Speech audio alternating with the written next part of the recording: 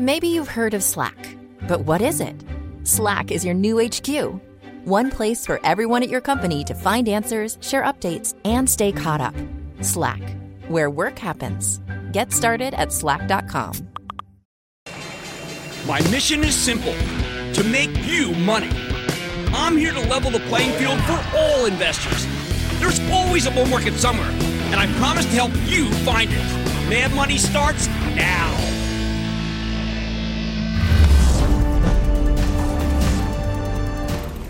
Hey, I'm Cramer. Welcome to Mad Money. Welcome to Cramerica. Other people want to make friends. I'm just trying to save you some money. My job is not just to entertain you, but to educate and teach you and put this day in context. So call me at 1-800-743-CNBC or tweet me at Jim Cramer. Somewhere lost in the midst of time, some journalists invented the what keeps you up at night storyline. For me, it's usually back pain or migraine pain, frankly, which feels a lot like today's horrific decline. Dow plunging 473 points, S&P losing 1.65%, NASDAQ nosediving 1.96%. Although those numbers, I have to tell you, were well off their lows. But that's not what the press wants to hear. They want to spin disaster scenarios so they can say, this is what's really worrying Jim Cramer. And after today's brutal slacking, I'm willing to actually play that game. You want to know what would keep me up at night if I wasn't already in unbelievable physical agony and I'm up at 3 a.m.? I'm afraid of a 1-2 punch that the market might not be able to handle. Punch one was telegraphed over the weekend when President Trump told us he wants to raise his tariffs on $200 billion worth of Chinese imports from 10 to 25%, effective at 12:01 a.m. Friday. If he goes through with that, it's going to be like an uppercut to the face of this market, which is why stocks are already flinching away from it. Punch two, if the Uber IPO breaks the system, meaning it opens too high, courtesy of excessive demand from home gamers, and then plummets a few minutes later as people who got in on the deal start selling, that's the dreaded IPO pirouette. It's knocked many a bull markets flat on the canvas. You heard what I said, bull markets, not just that day. It's a gauntlet, and I'm actually concerned that it must be traversed before there can be a firm footing, or at least the firm footing that we had before the tweets that rocked stocks worldwide. Now, I don't want to get into the politics of the trade war with China. Let others do that. Whether you think it's a good idea or a bad idea, the fact is that the stock market hates it. I can tell you why Wall Street might be wrong, but I'm not going to change any minds. At the end of the day, you've got economists and consulting firms coming out of the woodwork right now talking about how these tariffs could really wreck the economy. I heard a number say 934,000 jobs to be lost. USA Today said it reported that they could cost the average family $767 a year. To me, those numbers seem astoundingly high. Don't get me wrong, higher tariffs are definitely an incremental negative for the economy. Everybody knows that. But business in this country is so strong. You know what? I actually think the pain will be easy to digest. Right now, though, what matters is that Wall Street is terrified, just terrified. Most portfolio managers want the trade war to end. Instead, it's escalating. So will the market be able to absorb that potential 1-2 punch of higher tariffs and a disappointing Uber IPO? Something I have been warning you about for months? It depends. I think we can potentially handle these body blows, but only if we're braced for them, if we expect them. And that means everyone needs to be prepared for a noisy breakdown in the trade talks with China, with a lot of our companies saying, wow, earnings will be hurt, and the possibility of an Uber fiasco, something along the lines of the catastrophic Facebook IPO in 2012. So while I never root for stocks to go lower in anticipation of an event, today's hideous sell-off presents us with a very compelling opportunity that you and I have to talk about. See, it means today what it felt like, and maybe that's what happened at 3 when we started rallying, is that maybe we're starting to form a consensus that Friday's going to be awful, with the tariffs going into effect at 12:01 a.m. and then the Uber stock rolling over not long after it starts trading, as people who got shares in the deal quickly flip them into the initial pop. Now, you got to remember, Uber is not some fresh-faced startup. It's an aging unicorn that's been kicking around forever with lots of savvy, seasoned investors who are going to find a way to hedge their holdings, which could cause Uber itself to get slammed even harder than Lyft if the underwriters aren't careful. We have a lot more on how the actual company is doing later in the show, and that's been completely ignored. All we hear about is hot, hot, hot. At the same time, you have to expect that a huge number of people who've had positive experiences with Uber might use market orders to buy the stock after it opens, causing it to shoot up unnaturally high. because no broker will be able to find enough shares for sale instantly, and that's a worry. You get a big pop fueled by novice investors, which then triggers a wave of profit taking from the professionals. So let's hope that Morgan Stanley lead underwriter has enough extra stock lying around to sate all those market orders. The firm has the power to sell up to 15% more stock in the so-called green shoe option. That should give them hopefully enough firepower to keep the stock down. Morgan Stanley really needs to get this one right, or if we're going to avoid that 1-2 punch scenario, because I think the tariff punch is pretty much unavoidable at this point. Speaking of the trade war, there are three main camps here. We got to go through them. You got the people who believe that the People's Republic of China is all powerful. They have that 200-year time frame, and they don't need to worry about pesky things like elections, which means the Communist Party can implement a consistent policy decade after decade. To them, any trade war with the Chinese, it has to be a mistake because they got the 200-year thing going. Then you got the permanently pro-Trump camp, the people who think that every little thing he does is magic. The president could say, you know what? I'm Jan, so I'm going to take the next 6 months off to play golf courses around the world, including mini golf. And they'd be on board. They'd be happy. They're not sweating some tariffs on Chinese imports. As for me, I fall somewhere in the middle. China does have some advantages, although I think that they're really overstated by the media, while its disadvantages are ignored. At the end of the day, no one denies that the Chinese government has some pretty, truly predatory trade practices. Open your eyes. They don't play by the rules everybody else tends to abide by, and they were supposed to abide by when they got into the World Trade Organization. If there was ever a time to confront the People's Republic, I mean, this would be it. I mean, even Schumer says the same thing. Reading Schumer's like reading what the president says. Have you seen that? He's Senate guy, Democrat. We got a 3.2% GDP growth, a ridiculously low 3.6% unemployment rate, now, and hardly any inflation. We had that in 1969, but we had inflation roaring, 4% inflation back then. Even after today's horrific decline, our stock market's not too far from its all-time highs. If we can't stand up to China now, when are we going to stand up to them? I think we can take the pain much better than they can. Remember, they need our economy a lot more than we need theirs, although this is war of attrition, which means both sides get hurt. And guess what? While everybody's freaking out about how much damage and escalation in the trade war could do to our stock market, especially the Dow Jones Industrial Average, it might be less vulnerable than you think. When it comes to China and that industrial average, the White House monitors this thing unbelievably. They just unbelievable. And what do they talk about? They say, okay, well, look, Apple get hit, Boeing, Caterpillar. They're the three most vulnerable stocks of the Dow. And all three got hit hard today. But Boeing has a healthy backlog away from the People's Republic, 737 MAX notwithstanding, as well as some terrific defense exposure. Caterpillar's harder to defend. But with Apple's turn towards more of a service-based business model, Chinese iPhone sales, maybe they're going to be less important than they used to be, bottom line. Even after today's huge losses, I am still concerned about what could happen on Friday. So if you haven't taken any profits lately, well, you know what? The positive close today makes me think, it may be too late to do that. I'm not sure yet, though, on the buy side. Because let's just say, even though we had a bunch of great earnings after the close, I would like to be constructive. But I'm not yet, because I want to sleep well on Thursday night, assuming my back pain will let me. And I won't be able to sleep unless I'm confident you have some cash on the sidelines so that you're prepared for the aftermath of the China Uber 1-2 punch that could potentially hurt us.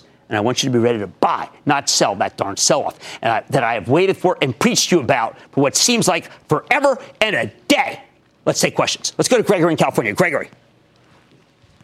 Hey, Jim. How are you doing today? Well, I don't know. I had an epidural, candidly. I know that's a little out of nowhere, but maybe.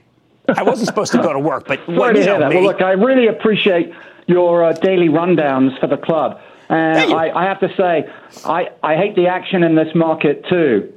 But I do have a question as to whether action like today might present some opportunities. And I'm calling about a stock called Mercado Libre, M-E-L-I. Oh, I love that one. Kind of Melly? We call it Melly. Gregory, it's a great company. And it has nothing to do with all this craziness that we got going here. If Melly gets hit, I like that one. I think you got a good one there. That's, of course, the eBay of Latin America. And I was an initial investor in it, by the way, but that was a long time ago when I was allowed to invest. You know what we should do? We should switch to the East. We should go to Nick in New York. Nick! How's it going, Jim? Booyah! Oh, booyah, Nick. Booyah. What's going on? Nothing much. So I'm a senior at Marist College in Poughkeepsie, New York, and I'm a student analyst here at the Greystone Fund. Recently on your show, you talked about managed care stocks, right. And I wanted to see what you think of Anthem and their ability to capture the Medicare Advantage market share from baby boomers going forward. Look, I like it. And you went to Marist? Yes, sir. Shout out to Sharon Kwok, who works for Macy's and a distinguished graduate of Marist, and also to Michael Haley's boy. I love that school. There we go. Yes, to Robert. Okay, look, here's the deal. We are I don't know. I want to be more bullish. I want to be constructive. But Anthem is not my fave. I like United Health first, and then I like CVS second because it's merging with Aetna. Anthem would be my fourth favorite after Humana. So I gotta say, Nick, that's not the one I want. All right, there, I've just put it out. Don't buy. Even though I like him. Let's go to Michael in Florida. Michael. Jim, thank you for taking my call. Of course. Hey, you do so much good for so many people. We really appreciate you for it. Thank you. Hey, my stock is FMC Corporation, the maker of agricultural chemicals like pesticides and herbicides. It reported yesterday and beat the earnings and revenue estimates, and it raised its full-year guidance on both. Today closed up over $2.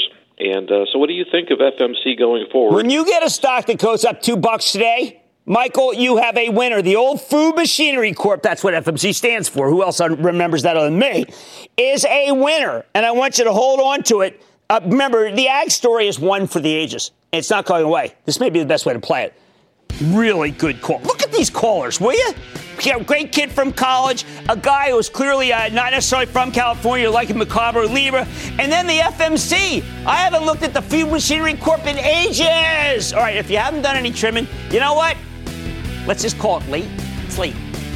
It would help me and you sleep a little easier knowing you've got some cash as we go through the 1-2 punch of Uber, okay, and the 1201 tariffs, which are probably going to happen. Only money tonight. Normally, I'd like to tell you today is just a huge buying opportunity, but it's a little more complex than that. Then after today's decline, everything expected to come to a head on Friday, should you pump the brakes on Uber? I'm going to give you a take ahead of the public offering about the actual fundamentals. And the doctor will see you now online. It's coming trying to change the way you visit the clinic, and it could save the system a lot of money. Do not miss my sit down with a very interesting company called Teladoc.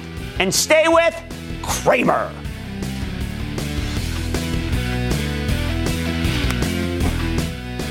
Don't miss a second of Mad Money. Follow @Jim Cramer on Twitter. Have a question? Tweet Cramer. #MadTweets. Send Jim an email to madmoney@cnbc.com or give us a call at 1-800-743-CNBC. Miss something? Head to madmoney.cnbc.com. Maybe you've heard of Slack, but what is it? Slack is your new HQ. One place for everyone at your company to find answers, share updates, and stay caught up. Slack, where work happens. Get started at slack.com.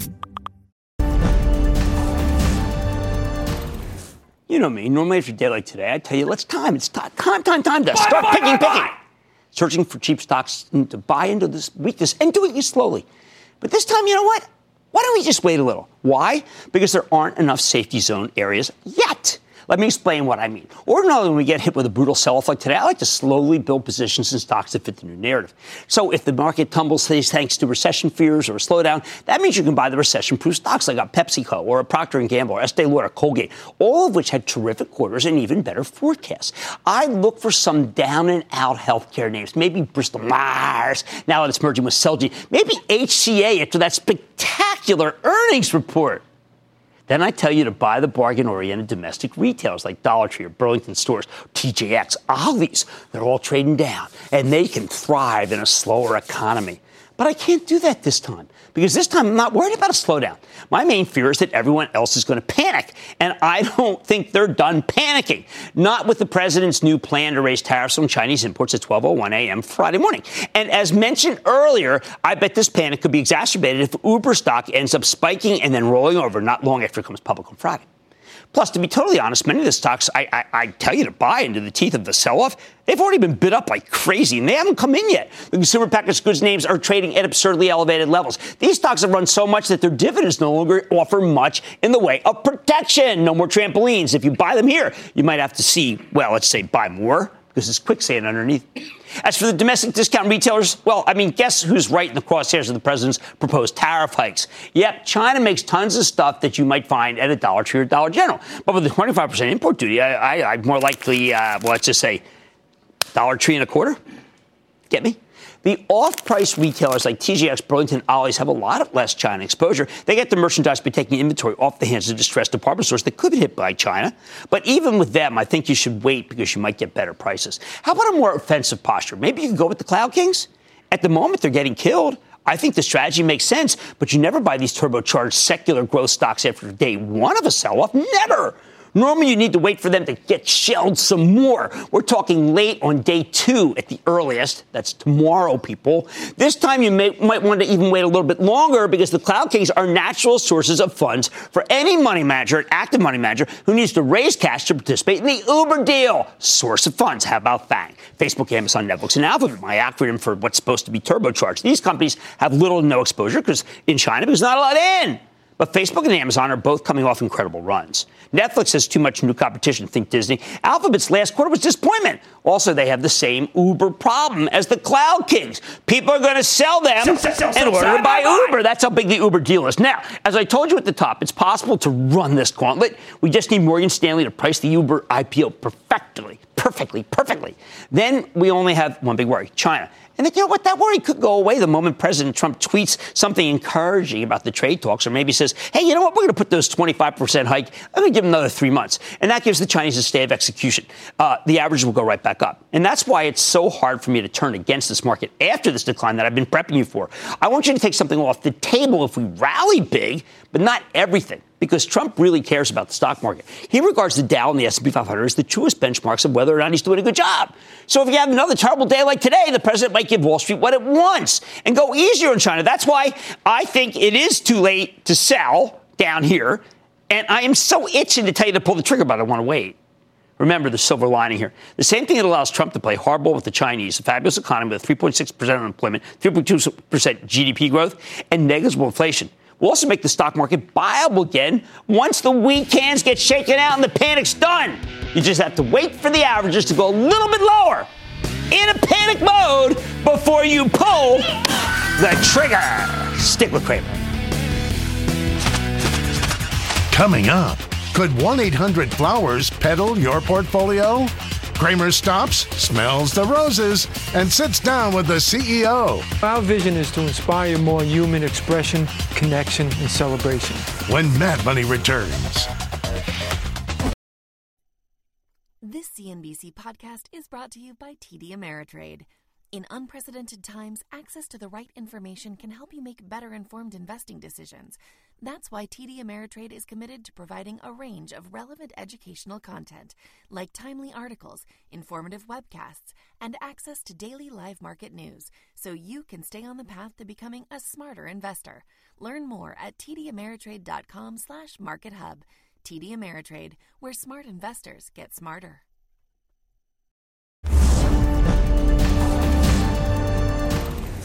I keep telling you how worried I am about this Uber Technologies IPO, which is expected this Friday. Look, everyone else is terrified by the trade war with China, and here I am fretting about a deal that lots of people are incredibly excited about, a deal that will probably price at the top of the range because there's such strong demand. At least that's what we heard all day. This is looking like it will be the third largest tech IPO in U.S. history, behind Alibaba and Facebook. It should only raise about, let's say it's going to raise only $9 to $10 billion. Wow. It's like bigger than all the deals we've had this year. For months, literally months, I've been concerned that investors will sell all sorts of tech stocks so they can raise capital to participate in this exciting Uber deal. I fear what might happen if irrationally exuberant investors swoop in and bid the stock up like crazy at the opening using market orders, not limit orders, where you can say, oops, I missed it, only for the darn thing to sell off dramatically as people will get in on the actual deal, start ringing the register in droves, even as they're not even supposed to be able to. Will they try to get around the rules? I don't know. I've seen many of these IPO cycles, and the big deal, the one that everyone's been waiting for, is often where things start going south. Remember, it's been pretty good so far. What about Uber itself? Well, I may not like what this IPO could do to the broader market, and I may be worried about how Uber's stock will behave right out of the gate. That doesn't necessarily tell us anything about, the actual company. In other words, if we put all these big picture concerns to the side, is there a price where Uber, the stock, might be worth owning? Are people right to be excited about this one? Will this be another Beyond Meat? the best performing IPO of the year, or it will be another Lyft. A real loser. The reported so earnings number or lack of earnings number this very evening.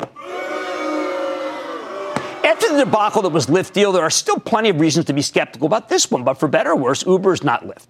You're familiar with Uber's ride-sharing business. I'm sure you are. I've got the app one, and I use it all the time. They're the number one player on earth, operating in 700 metropolitan areas across 6 continents and handling 14 million trips per day for their 91 million monthly active users. Now, everyone's got to like that, right? The thing that distinguishes Uber, though, is that it's more than just a ride-sharing service. The pitch here is that Uber's a platform that's expanding into all sorts of new areas. They've got food delivery with Uber Eats, they've got logistics with Uber Freight, and they keep looking for new opportunities on the platform. There are very big synergies here. About 50% of Uber Eats users were new to the platform in the fourth quarter of last year, and people who use both Uber and Eats tend to use the ride-sharing app more than twice as often. I think the freight business, where they coordinate with truckers so that they never have to waste a trip driving somewhere with an empty truck, I think that could be downright revolutionary and really great for the environment. Now, we had Leo Ron, the CEO of Uber Freight, on the show, and I think he tells a very compelling story. I love that guy. Uber has spent years taking over the ride-sharing business, either via acquisitions or through aggressive internal expansion. They're the undisputed king of this business, and in many ways, I think Uber is the future of transportation. I'm not denying that. However, that doesn't mean it's necessarily a good stock investment. 20 years ago, the internet was future of commerce, but if you invested in the dot-coms, you ended up getting burned with just very few exceptions. Actually, at the time when the street.com came up, there were really only 3 companies that made it through the chute. There were 300 that blew up. Why is this better? Well, there's a huge difference between changing the world and turning a profit. Uber is the ultimate unicorn disruptor. Wherever they go, they wreck the taxi business, and they become so successful that I think they push the auto industry into secular decline. That's really positive. But can they make money? Remember that? Let's look at the numbers. Last year, Uber's gross bookings increased by 45% to $49.8 billion. Its revenue rose by 42% to $11.3 billion. Well, we like that, don't we? Only of the big companies that it's better is Amazon Web Services at 47% growth. Yet the company, Uber, still had $3 billion in operating losses. Now, admittedly, that's more than $4 billion in operating losses like 2017, but it's not great. $1 billion here, $1 billion there. Pretty soon you're talking about some real money. To make matters worse, Uber's growth is slowing, and it's actually really slowing. They're already experiencing major decel, as they use the word, but it's deceleration in 2018. The core platform adjusted net revenue grew by 39%, down from 125% the year before. But when you look at Uber's guidance for the first quarter of 2019, the numbers actually, let's call them downright disturbing. Management's talking about an 18 to 20% revenue growth, and only 7 to 10% growth if you're looking at the core platform adjusted net revenue numbers, which, by the way, is the most important metric. That's a hideous slowdown, isn't it? You ever hear anybody talk about that today? I'm all over it. Like white on rice. How about profitability? Also getting worse. A year ago, Uber's margins were headed in the right direction. Now they're headed in the wrong direction. In the first quarter, they're talking about an earnings before interest, taxes, depreciation, and amortization, or EBITDA, margin of negative 27 to negative 31%. That's down from negative 10.8% the year before. Uber's core platform contribution margin, what they make after you deduct the variable costs from their sales, was actually positive a year ago at 18%. But for the first quarter, they're talking about negative 4 to 7, negative 4 to negative 7%. How bad is that? Look, this number hasn't been negative since 2016. I am worried that Uber was dealing with a very competitive environment in the first quarter. Promotional environment, which led to a lot of discounts. The last thing you want to hear about with any IPO, let alone any stock. Sure, Uber's got a big brand name. They've got massive scale for an IPO. And we know and respect their management team, led by the CEO Dara Khosrowshahi, who is so brilliant. I love the guy. We loved him in his previous show. He is so great. We interviewed him when we had Starbucks Roastery. He was the star of the show, frankly. But, man, looking at these numbers, well, actually, I like the Nestle guy, too. But, look, man, looking at these numbers, what if the ride-sharing business simply isn't that good? Wouldn't that be something? Is anyone talking about that? Consider, thanks to the law of large numbers, Uber's sales growth has decelerated dramatically. They're a long way from real profitability. And this is a situation where Uber is only one major competitor, Lyft. The bulls say once they've cemented their dominance, they can raise prices and pay their drivers less. I know I felt that way for a while. But if that happens, I worry that someone new will come in and undercut them, or there'll be some government regulation, right? Some government regulation that'll hurt everybody. Plus, the ride-sharing business is a regulatory nightmare. State and city level politicians hate these guys. They hate them. In fact, New York State just slapped a $2.75 fee on all Uber and Lyft rides in parts of Manhattan, a little more expensive than the $2.50 fee on taxi rides. Nearly a quarter of their sales come from 5 major cities, so a couple of angry mayors can do a lot of damage. And, of course, there's the bad publicity, including the fact that many of the drivers are planning a big multi-city strike tomorrow. Well, that's well-timed. Sometimes it seems like Uber itself isn't that thrilled about the ride-sharing business. On the roadshow, management's been trying to build this thing as more of an Amazon-style company of companies. It's not just a bet on ride-sharing. It's a bet on Uber Eats and Uber Freight, whatever else they Uber. Yet, 80% of Uber's bookings are from ride-sharing, and the vast bulk of remaining 20% comes from food delivery, a business that's already incredibly crowded with competition. If you take a look at some of the dog fights in that business, I mean, look at that Grubhub. That thing can't lift its head from Adam. So let's just say I'm not super thrilled about Uber, the company. And that's what, without even taking the overhang from the Lyft debacle into account. The one thing Uber has going for it, it's the valuation actually is reasonable versus a lot of these other things that have come public this year. If it comes public, say at the high end of the range, $50 per share, which is what we're hearing, by the way, then it would be trading at 6 times this year's sales or 5 times next year's sales, much cheaper than Pinterest, okay, than Zoom. Now, there's a universe where that is cheap beyond, not for a company with 20% revenue growth, though, although it's a heck of a lot less pricey than what we've seen. And it's cheap, downright cheap, versus IPO darling Beyond Meat. But Beyond Meat, come on, enough already. That is beyond the pale. How can we stop a stock from going higher? It's making a mockery of the entire market, Beyond Meat. The vegans are bidding it up, for heaven's sake. They are. And the vegetarians. I'm looking at this executive producer. She's a vegetarian, but she's not at fault with the Beyond Meat. It's not you. It's not my kids either. But enough. It's a travesty. You and I both know that. Here's the bottom line. As much as I hate to be a negative Nancy, which happens to be my sister's name, I would pass on Uber unless you can get a piece of stock on the actual IPO and then immediately ring the register at the opening. Other than that, though, when you look at the fundamentals, which no one is doing, there's just not much here worth getting excited about. I'd rather take an Uber, which, by the way, you never say take a taxi, right? That's from Jerry Seinfeld. I'd rather take an Uber than take a share of Uber stock once it opens. Hey, let's go to Goldie, a new name for us. Goldie in New York. Goldie! Hi, how you doing? Goldie, I'm all fired up. I don't know. I'm a new fan of yours, and I nicknamed you Brain Candy. But wow, Brain Candy. Kramer, I want to know your thoughts on Jeremiah. JMIA. Oh, my. You know something, Goldie? To buy? The market no, down? Goldie, first, thank you so much for calling, but I got to tell you something about this stock, JMIA. The analysts today either came out with neutrals or sells. Every analyst loves to say buy, buy, buy. But these guys were saying sell. So, Goldie, I agree with them. All right, keep on driving. I'm going to ask you to pass on Uber unless you can get a piece of the actual IPO. And even then I would... Ka-ching, ka-ching, ka-ching, ka-ching, ka-ching, ka-ching, Hey, much more Mad Money here. 1 in 5 adults, American adults, experience medically diagnosed mental illness at some point in their lives. This is Mental Illness Month, by the way. So I'm going to talk with the CEO of Teladoc to find out how they can help. Now, this market may not be smelling like a rose, particularly after today's decline. But an investment in 1-800-Flowers, how about that making you feeling fresh as a daisy? I got the CEO. And all your calls, rapid fire, in tonight's edition of the Lightning Round. So stay with Cramer.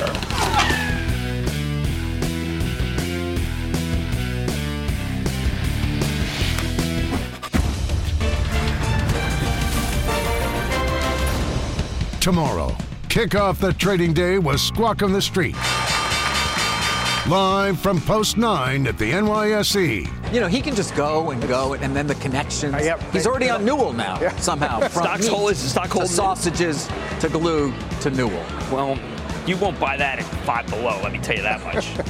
It all starts at 9 a.m. Eastern.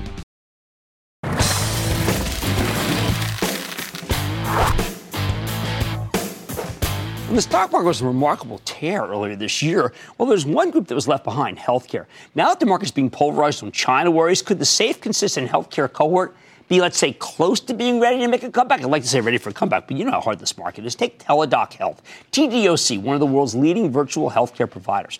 Regular viewers know I love the idea of telemedicine. And you know what? We've actually been behind this particular company since it was a tiny little startup. At a time when so many of the Democratic presidential candidates are campaigning on a single-payer healthcare system, in part because they want to rein in out-of-control costs, I think it's worth focusing on the innovative companies that could deliver enormous savings regardless of what happens in Washington. The whole point of telemedicine is that you don't actually need to physically go to the doctor's office. For every single difference, sometimes it's enough to do a video conference. And that ends up costing you and the system a lot less money. Now, Teladoc just reported a solid quarter last week, and while the stock initially got hit off the news, it's been roaring ever since, at least until today's pullback. This one's had a pretty good year, up 24%, but it's still down substantially from its all-time highs last September, including a real downdraft over the course of March and April. So is Teladoc's recent rebound sustainable? Let's check in with Jason Gorevic, the CEO of Teladoc Health, to get a better sense of how the company's doing and where it's headed. Mr. Gorevic, welcome back to Mad Money. Jim, how you doing? How are you, Jason? Have a seat. Now, I have to say, I'm very proud of what you've accomplished. In the time since we started talking to each other, how many lives have you now covered versus then?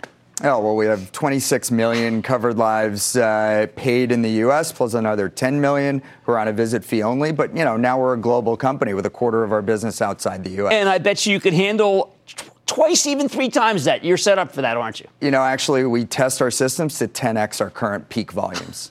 Well, that's unbelievable. Okay, so people are going to say, that's not possible, not enough doctors, this is really ridiculous. You're hyping this company. What do we say to that? I think you have to look at our growth trajectory. We launched in 2002. It took us until 2015 to do our first million visits. 2 years later, in 2017, we did 1 million visits in a single year. Last quarter, we did 1 million visits in just a quarter. On that growth trajectory, I feel pretty good about our prospects. Well, you should. Now, you heard my introduction. One of the things that we're about is the capitalist system. We think the capitalist system cures a lot more things than people realize. How come when I hear about the so-called runaway health, I don't hear someone then saying in Washington, wait a second, there are capitalist ways to fix the problem. Take a look what Teladoc's doing. Why don't they talk about you? Well, I think for the first time, the federal government's getting behind virtual care really firmly. So CMS, the Centers for Medicare and Medicaid Services, is making virtual care part of the Medicare Advantage programs, which cover 20 million Americans. Right. What also I think is most, well, I shouldn't say exciting because it's tough, but this is, National Mental Health Month, okay? And I'm passionate about this. We support NAMI on the show. I support NAMI personally. And what I'm trying to understand is how is that even possible that you have done such a great job with psychiatry, with help, with mental help? Well, Jim, I mean, as you point out, more than half of the people who need mental health care don't get the care that they need. And that's because of access to care issues, stigmas associated with mental health, and quite frankly, cost of care. Right. Virtual care is really the great equalizer when it comes to mental health. And that's why we've doubled our visit volume year over year on this past quarter. And our mental health revenues are growing more than 50% a year. Virtual care is the best alternative for mental health. Right, I've been trying to blow up this stigma. It is really important. It's one of the things I think it was one of the most important causes I have. How has this made it so that the stigma's overcome?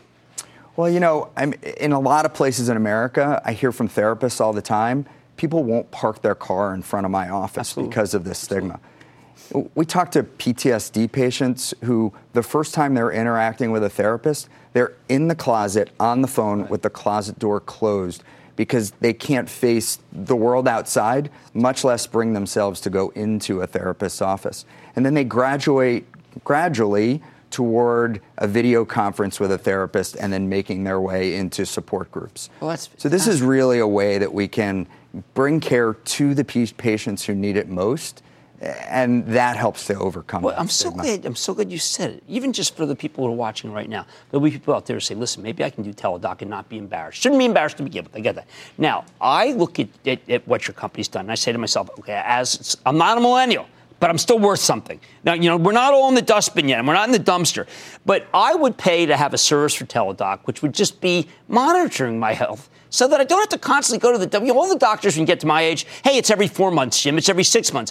I don't want to go unless there's something's wrong. Teladoc could be the answer. Well, that's true. And now we have a global network of over 50,000 medical experts of all different specialties. And we've said Chronic care management and remote monitoring are the next frontier for us. God, you think you can provide it? Yeah, there's no question. There are devices out there that are becoming more ubiquitous, whether it's a watch that you wear or a monitor that you wear or a blood glucose monitor or even just a Bluetooth-enabled scale that gives us the data that enables us to interact with you when you really need it and leave you alone when you don't. Okay, so let's say someone doesn't have a healthcare plan. Can they still go to Teladoc? Yeah, absolutely. We provide care through CVS on a retail basis. Will you still do that after the Aetna merger? Yeah, absolutely. Okay. We have relationships both with CVS and with Aetna before the merger and even better after the merger. We also have our behavioral health care resources available on a direct-to-consumer basis. Right? So that's one where people reach out. They don't necessarily need to be part of a plan that offers it. And, of course, if their plan does, it makes it that much easier. Good. I wanted to spend more time on that because it's National Mental Health Month than I would on the numbers. The numbers are there, okay? But I wanted to let people hear what you're offering because I think it's really important for America, okay? Really important for the people. And I know international, but that's what I care about passionately. That's Jason Gorvic, CEO of Teladoc Health. It's a great company, and it's a great stock. But you just heard all the great things that they do for people who are worried about stigma or worried about things that would make it so that they wouldn't normally get the care. And that's a shame. They can change it. We have Money's back after the break.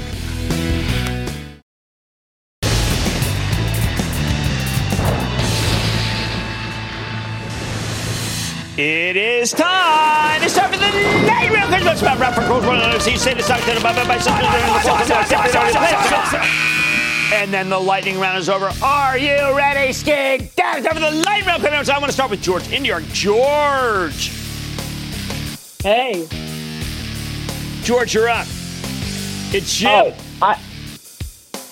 Hey, how are you doing? I'm doing well, thank you. I'm looking to buy a position on Starbucks, SBUS, but with Trump threatening to raise the tariffs from 10% to 25% and being it's at its 52-week high, should I buy or wait? No, I want you to hold off. I mean, look, the stock was up today. That's a sign of great strength. But I'm not going to tell you to chase anything. But I do think the company's doing well. We interviewed Kevin Johnson recently, the CEO, and he's doing a remarkable job. And I think they're in fine shape. Let's go to Chris in Pennsylvania. Chris. Hey, Jim. Calling from Philly. Hey, man, what's going on? Big game tonight. How are you? Big game. Oh, yeah. Hey, got a quick question. What's your take on Penumbra, PEN? Oh, man, another medical device company that I'm not that familiar with, so I'm not going to cup it because I know the big ones. We're going to have to come back on that one. Remember, I do like Dexcom, and they're doing terrific, even though people have been shorting it. Let's go to William in Ohio. William. Hey, I'm calling about ticker symbol HQY, Health Equity. It's a very interesting company about healthcare, about your savings in healthcare and what they do, and I really like it. I like them to come on because I've been watching the business model, and I think they could be much bigger than they really are. Let's go to Jesse in Pennsylvania. Jesse. Big booyah, Jim. How are you? I am good, thank you. How about you? Awesome. My mom loves the fact that you've been helping me so much with thank you, stock man. market and everything. Thank you. I've been under a little pressure. That makes me feel good. That makes me feel good. You are the best. Thank you. Turning Point Brands, TPB.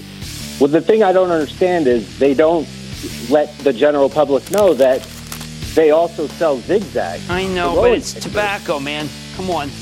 I can't recommend tobacco stocks. I just can't do it. I feel the same way about Juul. I just can't. Life's too short. Sorry. Too many people in my life have died from this stuff. Let's go to Bill in Pennsylvania. Bill. Hi, Jim. What's going on, Bill? I've been watching you and listening to you since it should have been Cramer and Kudlow. Oh, no. I lost the coin flip. That's why it was Kudlow and Cramer. But go ahead. Recently, I bought some Tilray. Oh. Really? As an investment, not as a trade. No, I don't care, man. That ownership structure's all messed up. You got to do Canopy with the great ownership structure. Bruce Linton at the mound and Bill Newlands with Constellation Brands. That's the one I want you in. I'm sorry, no ifs, ands, or buts. I'm not done. I want to take Bart in Texas. Bart! Yes. Bart, what's up? Jim, CVS Drugs. I think CVS has stood the test of time. I thought that last quarter was good. I like what they're doing with that. I know that right now single payer is in vogue. I know that people think that Larry Merlo is bitten off more than they can chew. I have to tell you, I think CVS at these prices is a bargain. Let's go to Paul in Texas. Paul. Booyah, Jim. Booyah. Is my stock a buy? The Timken Company. TKR. I think Timken represents the best of American manufacturing. That's why we went out there. Ball bearings, precision instruments. That's the kind of thing that we make better than anyone else in the world. And that, ladies and gentlemen, is the conclusion of the Lightning Round. The Lightning Round is sponsored by TD Ameritrade. It's always a nice way to say I love you. And when Mother's Day nears, the flower business blooms. Should investors beware of thorns? Or can a little flower power give your portfolio a green thumb? You know what's doing an incredible job of hanging in there in a heinous market? 1-800-Flowers. Yeah, the telephone and web-based flower retailer with a stock that's actually been a phenomenal performer over the past decade. And that rally has gone into overdrive lately. With the stock, get this, it's nearly 70% this year, about 67%. Just last week, 1-800-Flowers reported a terrific top and bottom line beat. Management raising their full-year guidance, and the stock had yet another leg higher. So can it keep climbing? Let's check in with Chris McCann. He's the CEO of 1-800-Flowers to learn more about how his company's doing and how it's transformed into an omni-channel powerhouse. Mr. McCann, welcome to Mad Money. How are you? Hey, Jim, good to see you, Chris. Good to see you. We had your brother on when the show first started. Mm-hmm. And it was actually, by the way, it was Mother's Day. And what we were talking about were flowers. I'm wondering whether I'm not misrepresenting the company because now people do more everyday giving, even though it is on the eve of Mother's Day, right? Yeah, everyday gifting really drives the engine of our business. It's the birthdays, the anniversaries, get well, just because. Sympathy is a big occasion for us, certainly on the flowers side of the business, but also on our gourmet food side of the business as well. I mean, what, so people would send baskets to people? Yeah, to express their condolences. Right. Our vision is to inspire more human expression, connection, and celebration for all of life's occasions. And certainly sympathy is an important one. I think it is important to point out that you guys started out as a flower shop. That's a long range from different holidays and bereavement, right? It is. It's a long way, but one store. We started with one store, but really getting to know the customers and how we can serve our customers differently. And that's what shaped us down our strategy of expanding the product line as we've done into the whole gourmet food sector. And it's as personalized as it was when you first started now. It is. We find new ways of using technology to make the experience personal, just like it was when we were in that one store on the Upper East Side of Manhattan.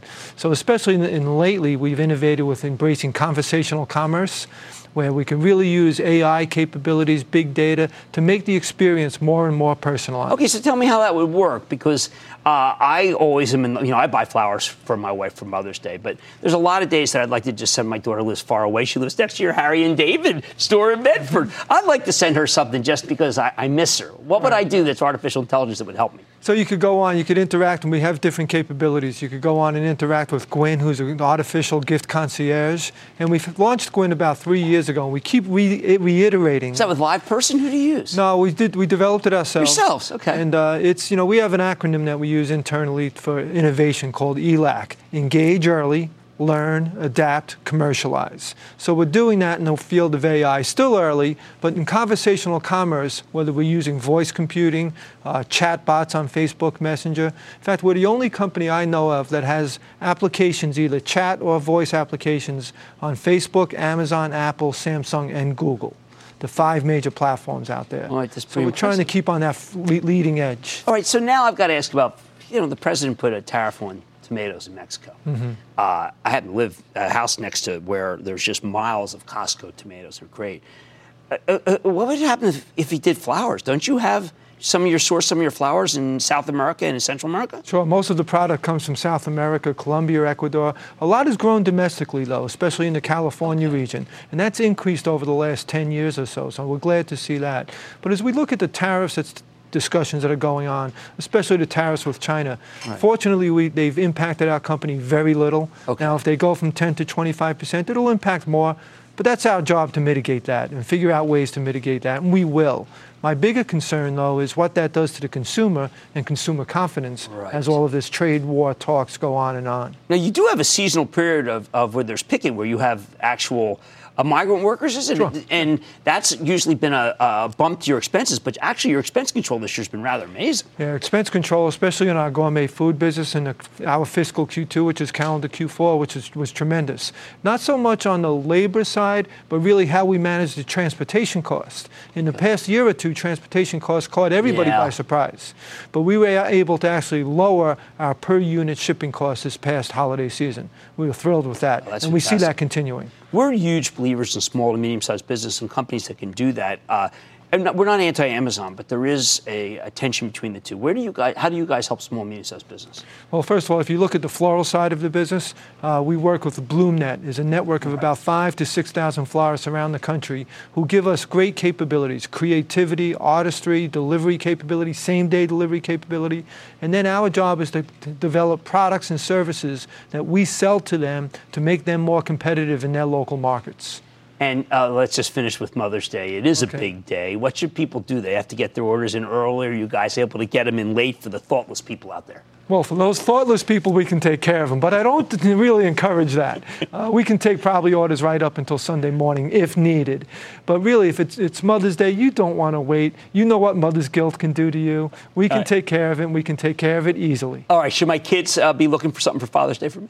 I think Father's Day is something for you from Harry and David. Stockyard Steaks. Perfect, Jim. Well, it's a perfect you guys have just done a remarkable job. And I know you bought Harry and David out of bankruptcy 2014. It was a brilliant, brilliant purchase. You've made many good moves. That's Chris McCann, 1-800-FLOWER CEO, FLWS, one of the best performers in the market. Mad Money's back into the break.